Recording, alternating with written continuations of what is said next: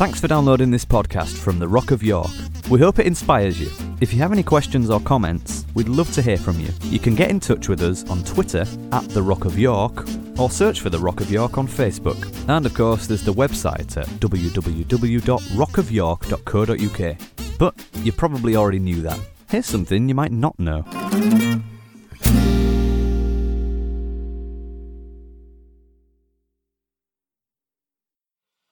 All right, thanks guys, thanks musicians, thanks singers, thanks kid workers, thanks everybody.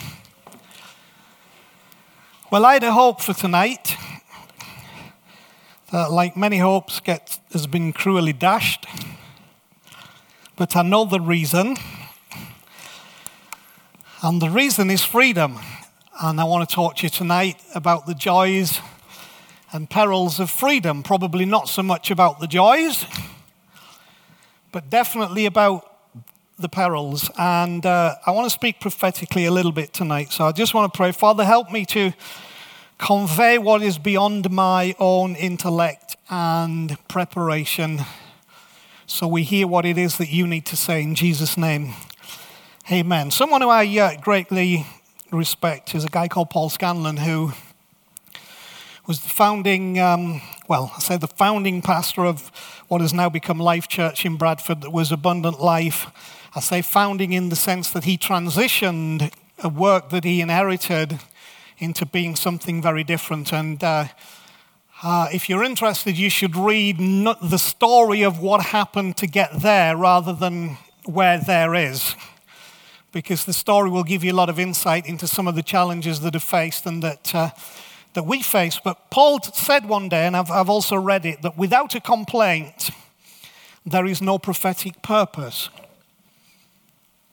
And the truth is, prophets, and by prophets I don't mean, people who can explain revelations to you, or necessarily people who say, oh, I've got a word, this is what the Lord is saying, but people who have a prophetic mantle, a prophetic spirit, which is about seeing things and communicating things that are not necessarily or likely to be visible to the majority of people to whom you are communicating at the time, because you're speaking not out of the obvious of what you see, but you're speaking out of what is revealed. That in that spirit, it's often driven by a complaint that rises up, something in your spirit that is frustrated, unhappy with something, that then makes you speak out some things that are connected and related to that. And I have a complaint. I have a complaint about some of the things that hurt, some of the things that I wish we weren't going through. Some of that's the elephant in the room that not everybody wants to talk about. Some people have left us. That's the elephant in the room that nobody wants to talk about. But it's not off the menu. We should talk about it and can talk about it, and look at the reasons without trying to make excuses. Now, there is an issue that if you look at one of the classic historic stories in the Bible that was central to the history of Israel, you find something called the Exodus, which is when the children of Israel had spent 400 years in captivity or slavery to a system. That system was the system of Egypt. If you look at the story, you will find that in spite of the hardships, they had become familiar with the process of life that dictated. And familiarity is a funny thing, because familiarity will make us accept things because they are familiar. And the issue was that by an amazing act of God's kindness towards them, they had opportunity to leave that place of slavery. Now, that place may not have been perceived as slavery. When you're in that thing for so long, sometimes you don't see it for what it is, but it was slavery, and that needed to be brought to the fore. So in that leaving of of that place of slavery, they entered into something they'd not experienced for a long time, which was a freedom, but they didn't really know how to define freedom. It's just they weren't in Egypt anymore. And if you track the story and you watch the story, you'll find something very fascinating happens, which is that freedom caused as many problems for them as slavery and bondage.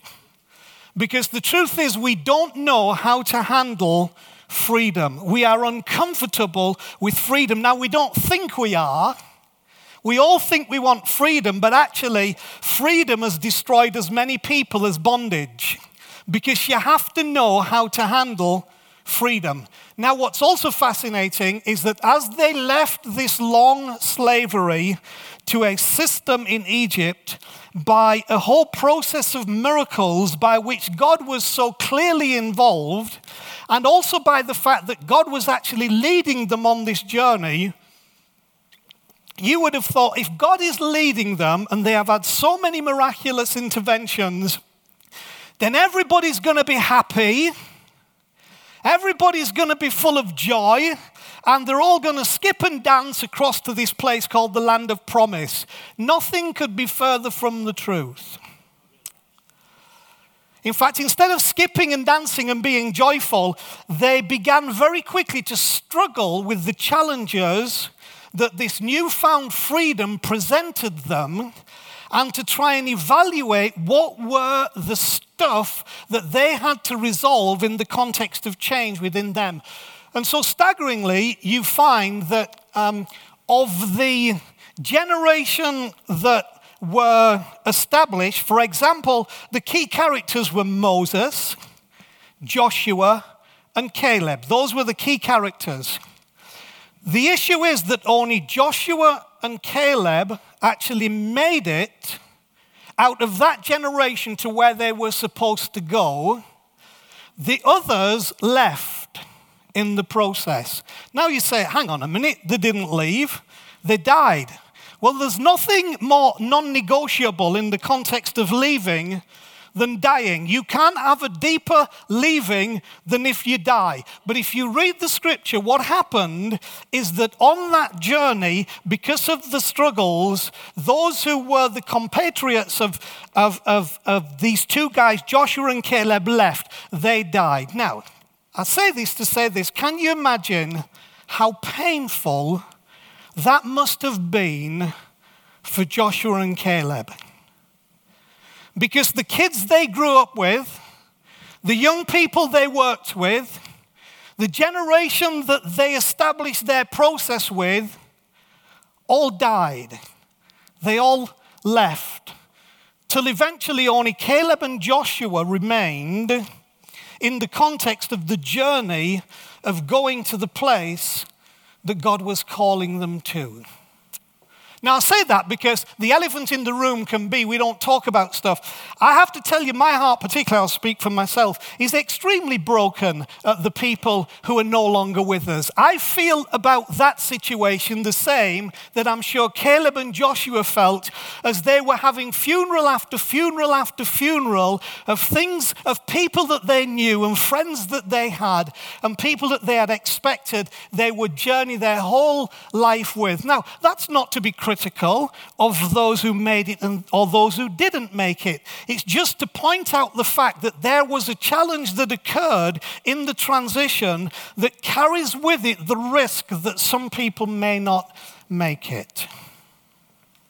Now, the worst of those is, and I'm going to speak this because I said I'm going to be prophetic and not have an elephant in the room. Imagine if you went home sometime this week and your wife, your husband, your father, your mother, your son, your daughter, your grandson, your granddaughter weren't there. And there was no note, no letter to say what had happened. They just weren't there and you never saw them again or heard from them again. How do you think that you would feel in that situation?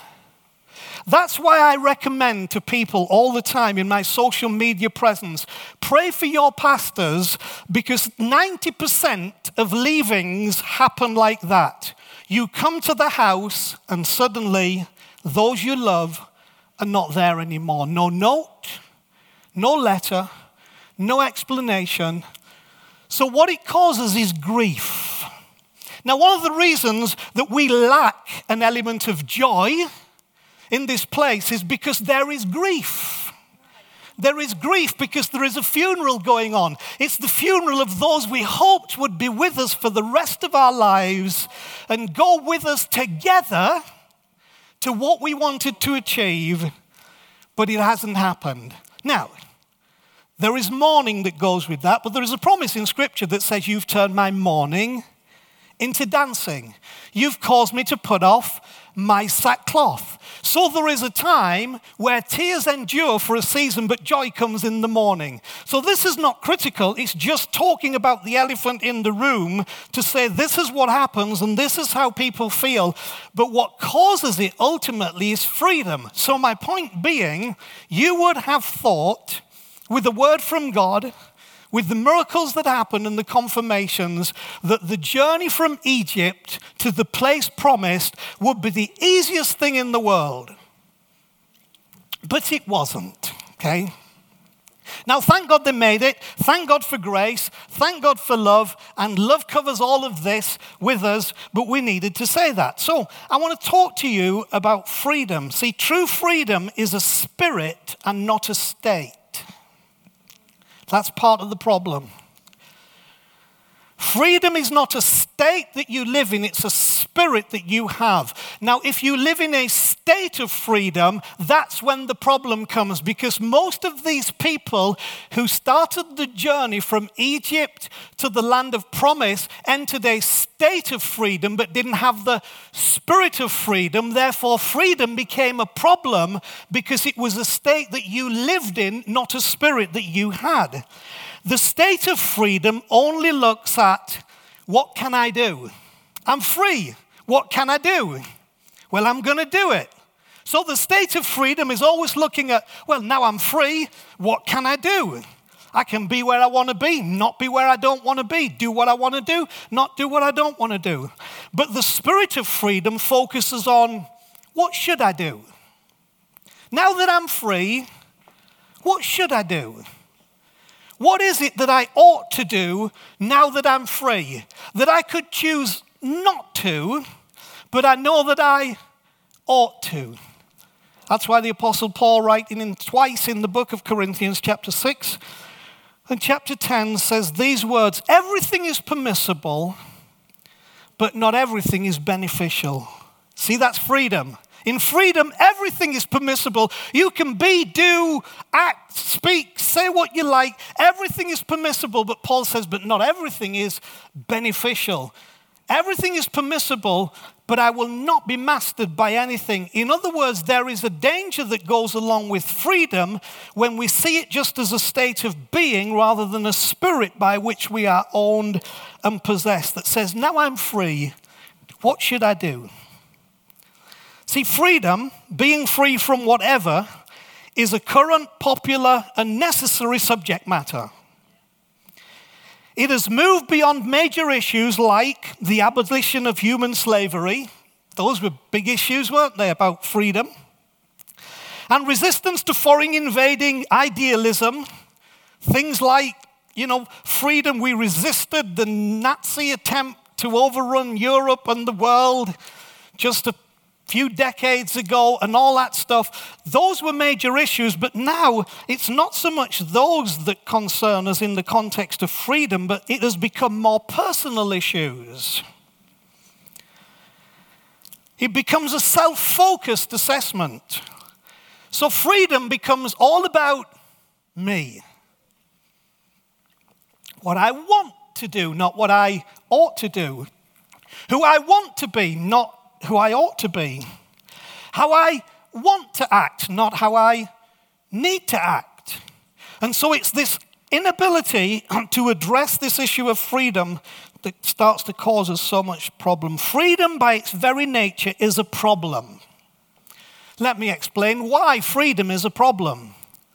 Because whatever it was that regulated behavior is now gone, and with that comes new difficult challenges.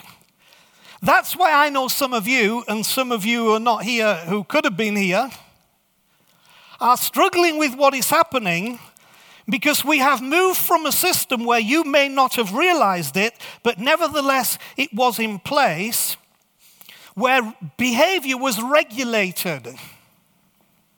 Now, it was done in ways that you did not realize what it was that was being done.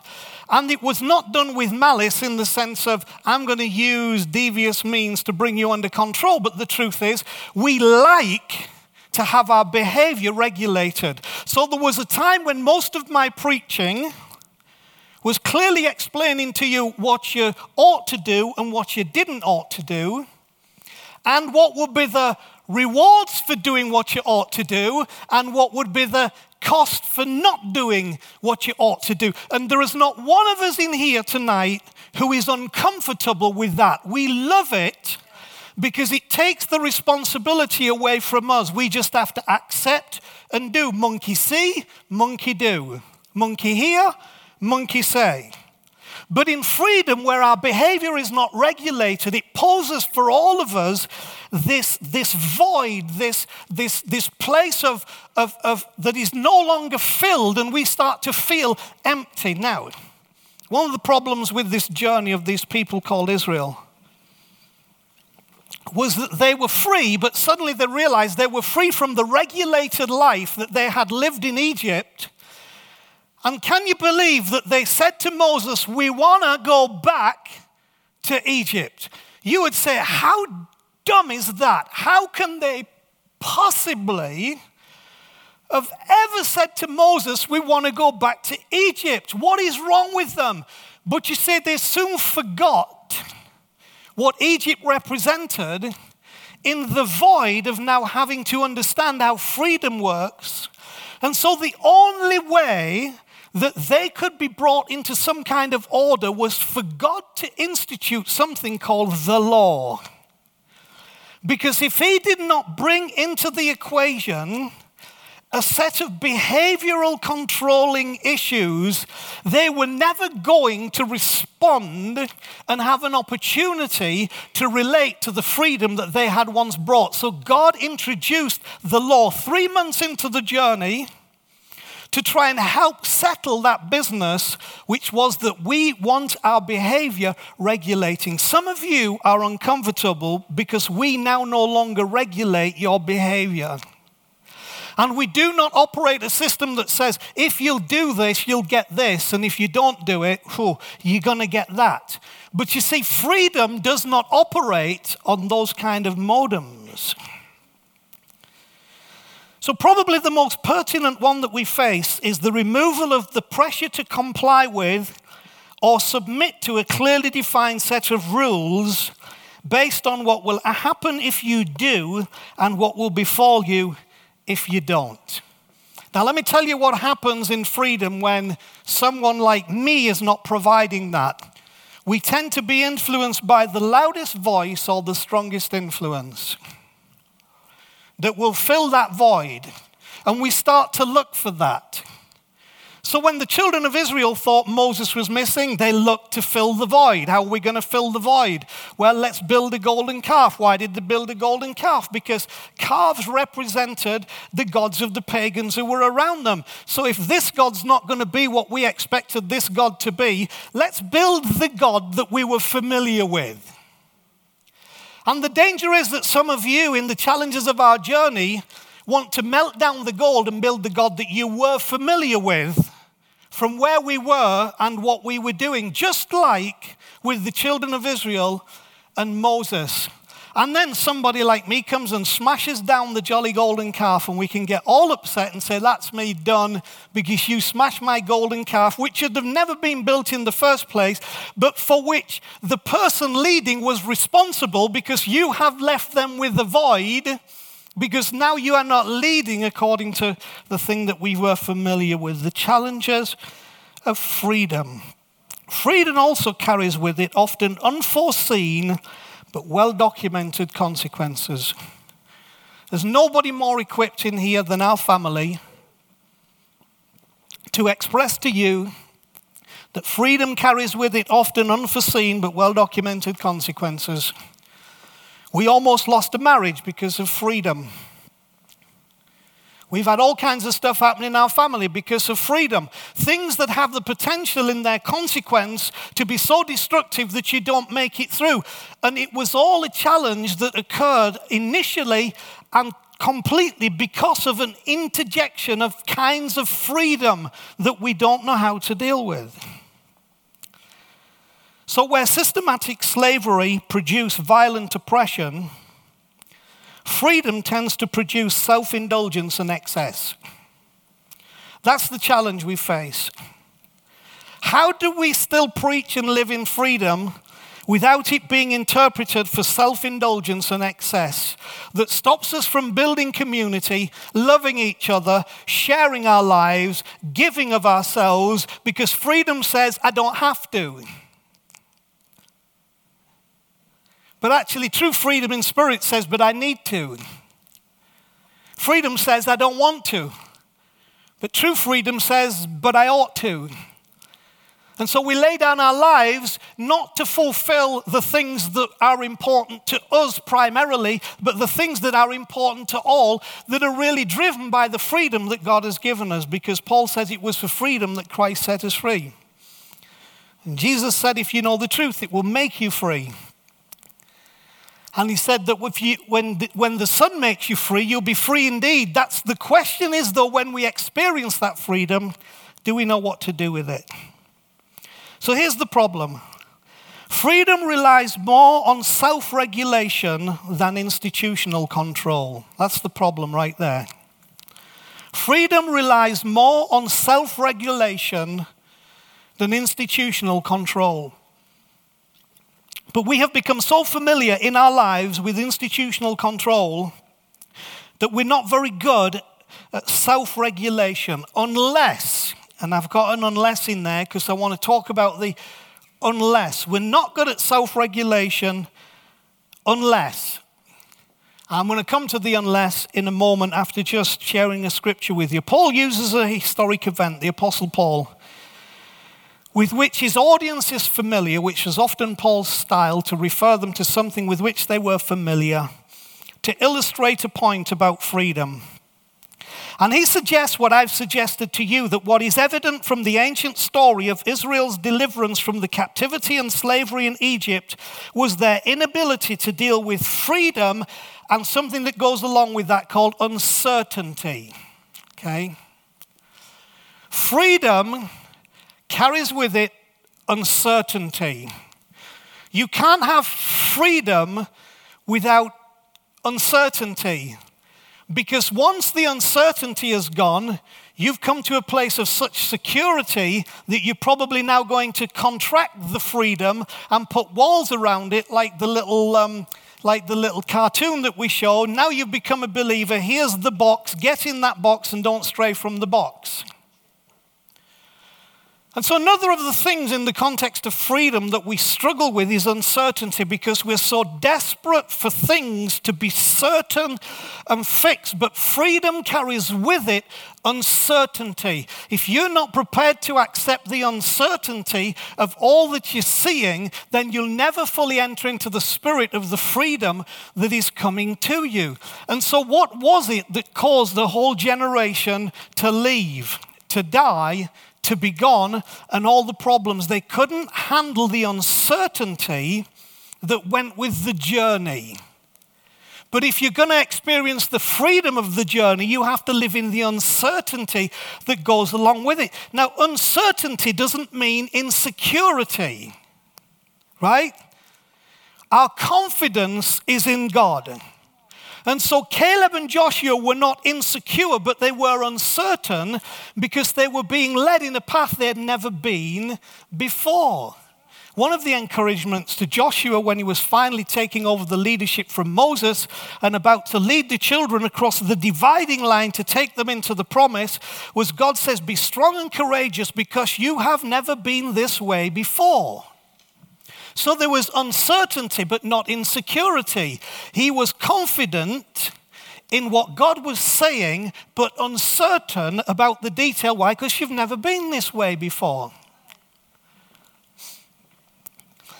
So as Paul's opening this thing, he suggests that what's evident from this ancient story of Israel's deliverance from the captivity and slavery in Egypt is their inability to deal with freedom and uncertainty.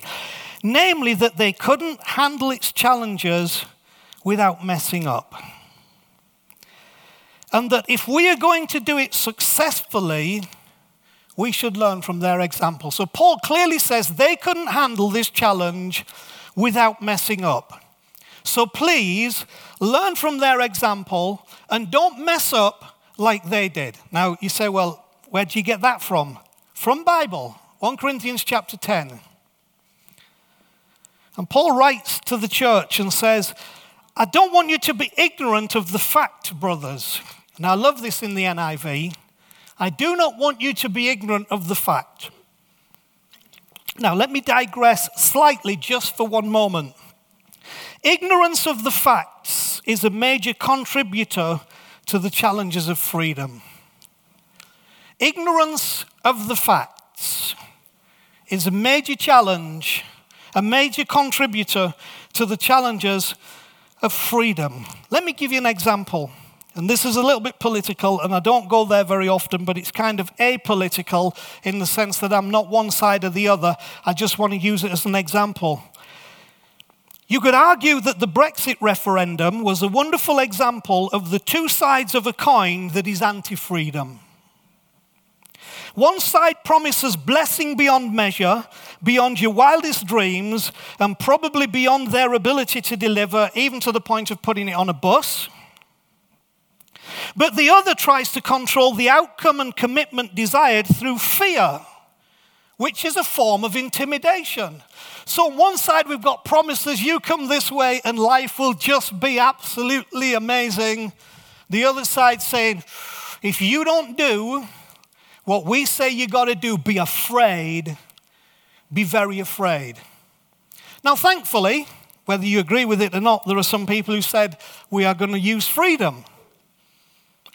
And I propose to you that in a generation that is around now, they will not be intimidated by fear, nor fooled by false promises. But when both of those things come in, they are actually anti-freedom and not pro-freedom. Now, here's my problem. I'm all too familiar with these two approaches to control an outcome in church life and religion. They are the same. Oh, if you just do this, it's all going to be wonderful and rosy, and there'll be so much, and God's blessing's going to pour onto you so much that you just won't be able to stand it. And then the other side, if you don't do what we're telling you to do, if you don't live this way, if you don't react this way, if you don't respond, you need to be afraid because God is not going to smile on you. Judgment will be on you. You'll be under a curse. Both of those things are anti-freedom. See, some facts are not facts at all. So I like Paul's point here. I don't want you to be ignorant of the facts. There are some things that seem to be factual about the benefits of freedom that are not facts at all. Right? They are what we call in modern language spin. Some facts are not facts at all, but what we now call spin, stories manipulated to create a certain conclusion in the mind of the hearer, often dominate over the facts. And then, of course, there's the other issue, that when we are convincing people about the decisions we've made in life, are the facts really the facts? Or is what you're being told spin to try and get you to believe something or come to a certain conclusion in your mind that is not reality? So I like what Paul says here about this story. He says, first of all, don't be ignorant of the facts. Get hold of the real facts, the true facts, the proper facts on everything, okay? And this is it, that our forefathers were all under the cloud. They all passed through the sea. They were all baptized into Moses in the cloud and the sea. They all ate the same spiritual food and drank the same spiritual drink, for they drank from the spiritual rock that accompanied them, and that rock was Christ. Nevertheless, or in other words, his parallel is this: they were party to the same loving God, the same salvation, the same revelation, the same presence that you and I are. This is Paul's point. And he has to make that point because what he's about to say is don't make the mistake that they made when they were challenged with freedom. Make it different, okay? So he parallels that we are the same as them. And then he says, nevertheless, God was not pleased with most of them, and their bodies finished up scattered over the desert. Why? Because they didn't know how to get a hold of freedom and use it properly. So then he goes on to say in verse 6, now these things occurred as examples to keep us from setting our hearts on evil, heavy, onerous, difficult things as they did. And then in verse 11, he also says these things happened to them as examples and were written down as warnings for us on whom the fulfillment of the age is coming. You think Paul's trying to get across here that this example is important if you are going to understand the process of freedom and not die on the journey or leave on the journey or drop out on the journey that you were called to make and actually receive the inheritance that was always promised for you. Do you think Paul's trying to emphasize a point here?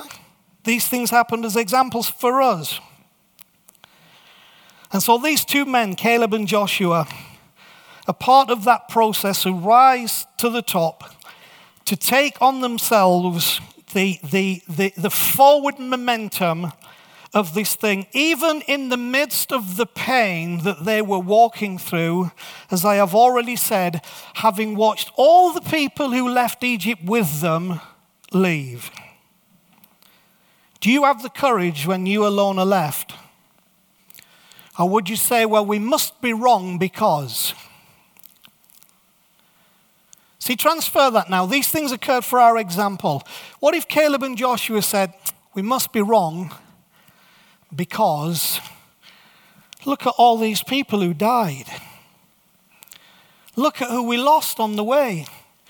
Now that wasn't an issue of disrespectfulness or dishonoring. I am absolutely sure that their hearts were pained because of the deep love and connection of that community. But the courage in Caleb and Joshua to say, but we will go on, is that courage in us. So here's the deal. Numbers 14 verse 24 says this, and this is where I wanted to lead you to so we don't go on too long tonight. It gives us a little insight into why Caleb, and I could talk about Joshua as well, but I don't want to expand this too far from the boundaries that we are in. Why they were not destroyed within the freedom that they were experiencing, why they didn't succumb to the same fate as everybody else, why they actually continued through to being the leaders, and good news for Eunice, 80 and 85 respectively, when they started this crossing over. What was it that did that? Here's the key. Numbers 14 verse 24. But because my servant Caleb has a different spirit. One of the English words for that Hebrew word for different is the word alien. Not alien. Alien. That's one of the words that when you look in a Hebrew dictionary to say, one of the other words is to hold back. In other words, they were able to hold back from some of the excesses and the decisions and the distorted understanding and the incorrect facts that were causing so many others to lose their life. They were able to hold back from that. Why? Because their freedom actually freed them to get a proper assessment of what was going on and to commit themselves not to a process that they wanted, but to something that was necessary. I'm sure there are lots of things they would have said, we would have wanted this to happen, but they committed themselves to something bigger. Because my servant Caleb has a different spirit. Now, I like that word alien because, in other words, what it's saying is that to his compatriots, to those who left Egypt with him, he was a flipping alien. He didn't fit the mold that they now expected. And of course, you get the whole issue of, hey, we knew Caleb when we were back there in Egypt. It's not the same Caleb now. We knew Moses when he was back there, not the same Moses now. And in the process of that whole construction beginning to change, there was an inability to acknowledge it. Why? Because of not having a different spirit. But because my servant Caleb has a different spirit, and because of that follows me wholeheartedly, so not just following what they were doing, but following wholeheartedly what the purpose was, I will bring him into the land that he went to when he spied it out. That's another story in Numbers 14. And his descendants will inherit it. There is a fulfillment, there is a joy, there is a promise, there is an outcome, there is a provision, there is a blessing that goes along with this different spirit. But the blessing comes when the different spirit has walked its course, when the different spirit has learned how to embrace freedom and live within the bounds of that freedom, still serving the purpose. Even when people were dying around you and there was loss and difficulty, that different spirit kept him placed so that this incredible blessing that was coming from inheriting what God had said could be inherited actually fell upon Caleb and his family. So I said all that to say this, which preachers usually do. It's like said all that just to say this. Freedom, which I am 100% committed to, which I will not go back on, which I will not revert to some of those things that many of you are familiar with because you've walked a long journey with me, that makes the rock not seem like the rock that used to be back when the rock was the rock then, and we've now become a very different people and a very different group. Just like Israel, a very different group, a different people, that freedom requires a different spirit.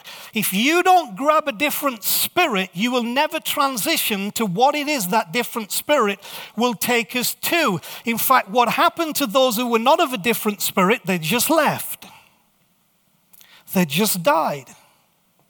Now, I know some of you, your brains are working saying, well, is everybody who's ever not been in the rock and gone somewhere? No, of course there are exceptions. I'm speaking generally. Preachers have to do. Give me a break on that. But in general, the picture is this. That's why Paul says these things happened as an example. What's the example? We need a different spirit. I need a different spirit. You need a different spirit. But it's in the presence of that different spirit that we are able to accommodate what is happening in this process of freedom that takes us to where God wants us to be. Freedom requires a different spirit. What is a different spirit? Well, why use the word spirit in a context that would seem more driven by rationale and reason? Well, what Caleb needs is just to reason out why all this has happened. What Caleb needs is just to rationalize that, well, you're bound to lose some people in the journey across the desert. Well, but it's not talking about our ability to rationalize or to reason or to explain. He actually uses the word spirit, not by accident, because what we need is not just a different frame of mind or a different way of looking at things. We actually need a different spirit. One of the dangers that can happen with a communicator like me is I can become convinced that if I can give you a different frame of mind and a different attitude, it'll all be okay. That's a great source of my disappointment. It slaps me in the face all the time to say, well, how did that work out for you? Not very well. Because I, as a person, that would be my means. If I can just get you to think differently, if I can just get you to rationalize differently, you'll all be on board with me and we'll all be happy and we'll go to where we're going. It'll all be wonderful. Follow the yellow brick road. But the word spirit is used particularly and meaningfully.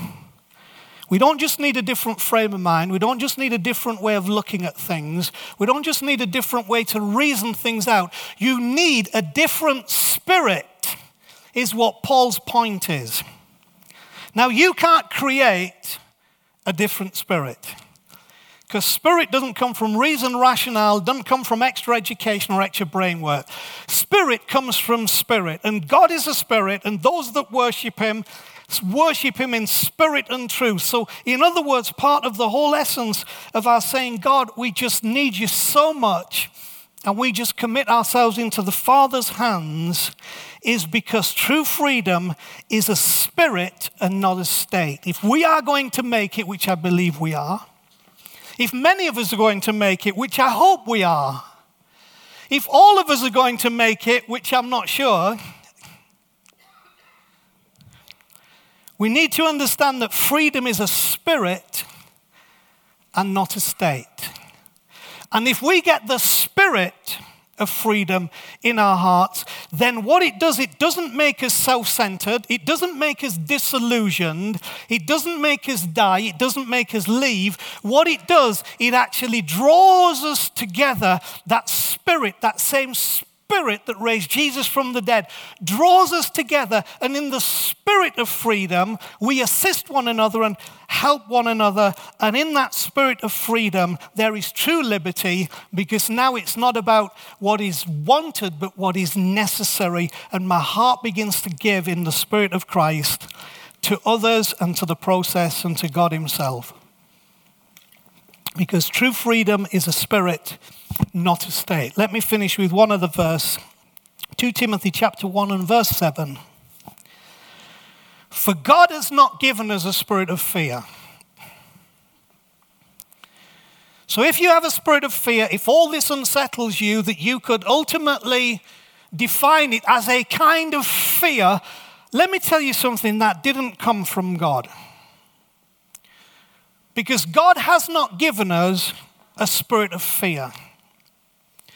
But when we have that different spirit, we have a sense of power.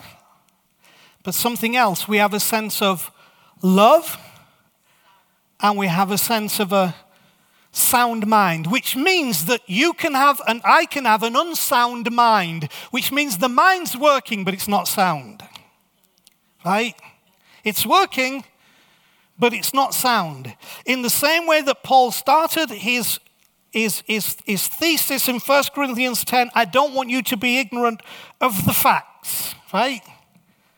We want the facts that are the facts, not the facts that are not the facts. God has not given us a spirit of fear, but a power, not a empirical power that manipulates and dominates, but a power that says, I can make it. I can endure this. There is healing. There is strength in the process. I have the power to make it across this place, this desert, through these circumstances. I have the power in me, and also the love. The spirit that is the spirit of difference has within it at all times a spirit of love, which means you understand how to be loved, and you understand how to love, and you understand how love operates. Therefore, you will understand when I talk to you about the pain of bereavement, because love understands bereavement. If you don't understand why I should be bereaved, then I would propose this spirit's not present, because love understands and has compassion. Now, what I'm not looking for is pity. I don't want pity, that's not the point. But compassion that goes all ways. Compassion's for people's difficulties and struggles as well, which I feel those struggles, which is why then you have a sense of feeling when stuff is happening, because the love is flowing. It's part of the different spirit and a sound mind. For God has not given us a spirit of fear. That means that there is a spirit that does come from God, but it's not that one. The spirit that does come from God, which I believe is that different spirit, is free of fear, it's full of power, it's expressive of love, and it's sound of mind, and it makes us do what Caleb and Joshua did, reach the point where we can actually see what all this was about. We can actually see why we made this journey across a wilderness. Isn't it fascinating how much desert and wilderness figures in the prophetic journeyings of God's people. How Jesus at the beginning of his ministry, instead of seeing miracles and signs and wonders and blessing, sees a desert, sees an adversary, has to wrestle with the challenge of, is God really who you said that he is? And are you really who you think you are? Deserts. But this Spirit takes us across those deserts and allows us to see what it was that we set out on this journey for, what it was that God has promised us, and what freedom ultimately will deliver to us, which the Bible in its language calls it a land flowing with milk and honey. It means the milk of sustenance and the honey of sweetness. I'm believing for a honey time and a milk time. I'm believing there's some milk for our sustenance and there's some honey for our sweetness, and that weeping may endure for a night, but joy comes in the morning, that our mourning will be turned to gladness and we'll exchange our sackcloth for joy, because in all of this we are walking into the freedom that God has called us into. It was for freedom that Christ set us free, so let's not become tangled with the yoke of bondage, but receive that Spirit. So my prayer tonight is that we, all of us in great measure, will receive that different Spirit. The same different Spirit that rested in the heart of Caleb. Let that be the same different Spirit that rests in my heart and in your heart. Because my servant Caleb had a different spirit, I will bring him into the land that he went to, and his descendants will inherit it. I'm believing that for us. Just stand with me right now. Father, as we stand in your presence, as I speak as a representative of this house, I ask you that into every willing heart tonight, there will descend in greater measure than ever a different spirit, that different spirit that you talked about, that is not a spirit of fear, but that different spirit that as it descends on our hearts is a spirit of power and of love and of a sound mind to take us the rest of the journey. We thank you for your love and your kindness and your generous heart and your loving kindness. And tonight we pray for all who are with us, all who are almost with us, or are almost not with us, and all who are not with us. We pray in absolute sincerity for that same spirit of kindness and love and generosity to touch their lives. We speak blessings. We bless and we don't curse. We love and we forgive, and we thank you. And thank you, Father, pray that we will be loved and forgiven if where we have been and what we have done has caused pain and difficulty and hardship. We need the same thing, but lead us on and take us on in a different spirit. I desire the different spirit in fuller measure, and I desire it for our house. So Lord, pour it out tonight. Pour that different spirit into every willing heart, that we will leave with that sense that I have a different spirit. And I'm not afraid of freedom because I know how to handle freedom now. I know how to make that work in the context of the kingdom. And we know how not to be afraid of that. And that how now we can self-regulate what once we had to be commanded, because it pours out of that spirit of love and generosity and kindness. Lord, let your blessing rest on every life, I pray. Lydia's here because you love us and we love you, and I love these people. I know they love me as well. So Father, let it rest, I pray, as you lead us on into all that you have called us to. In Jesus' name, amen. Amen. All right, so let's live in a different spirit and see where that takes us, eh? Bless you. All right, enjoy your coffee and cake, whatever you have.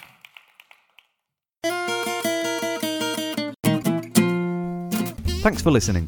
You might not be aware that The Rock is funded completely through donations from people like yourself. So if you feel like you're part of our community, it would be great if you could make a contribution by visiting our website at www.rockofyork.co.uk and just click on the donate button for more information. Thanks again.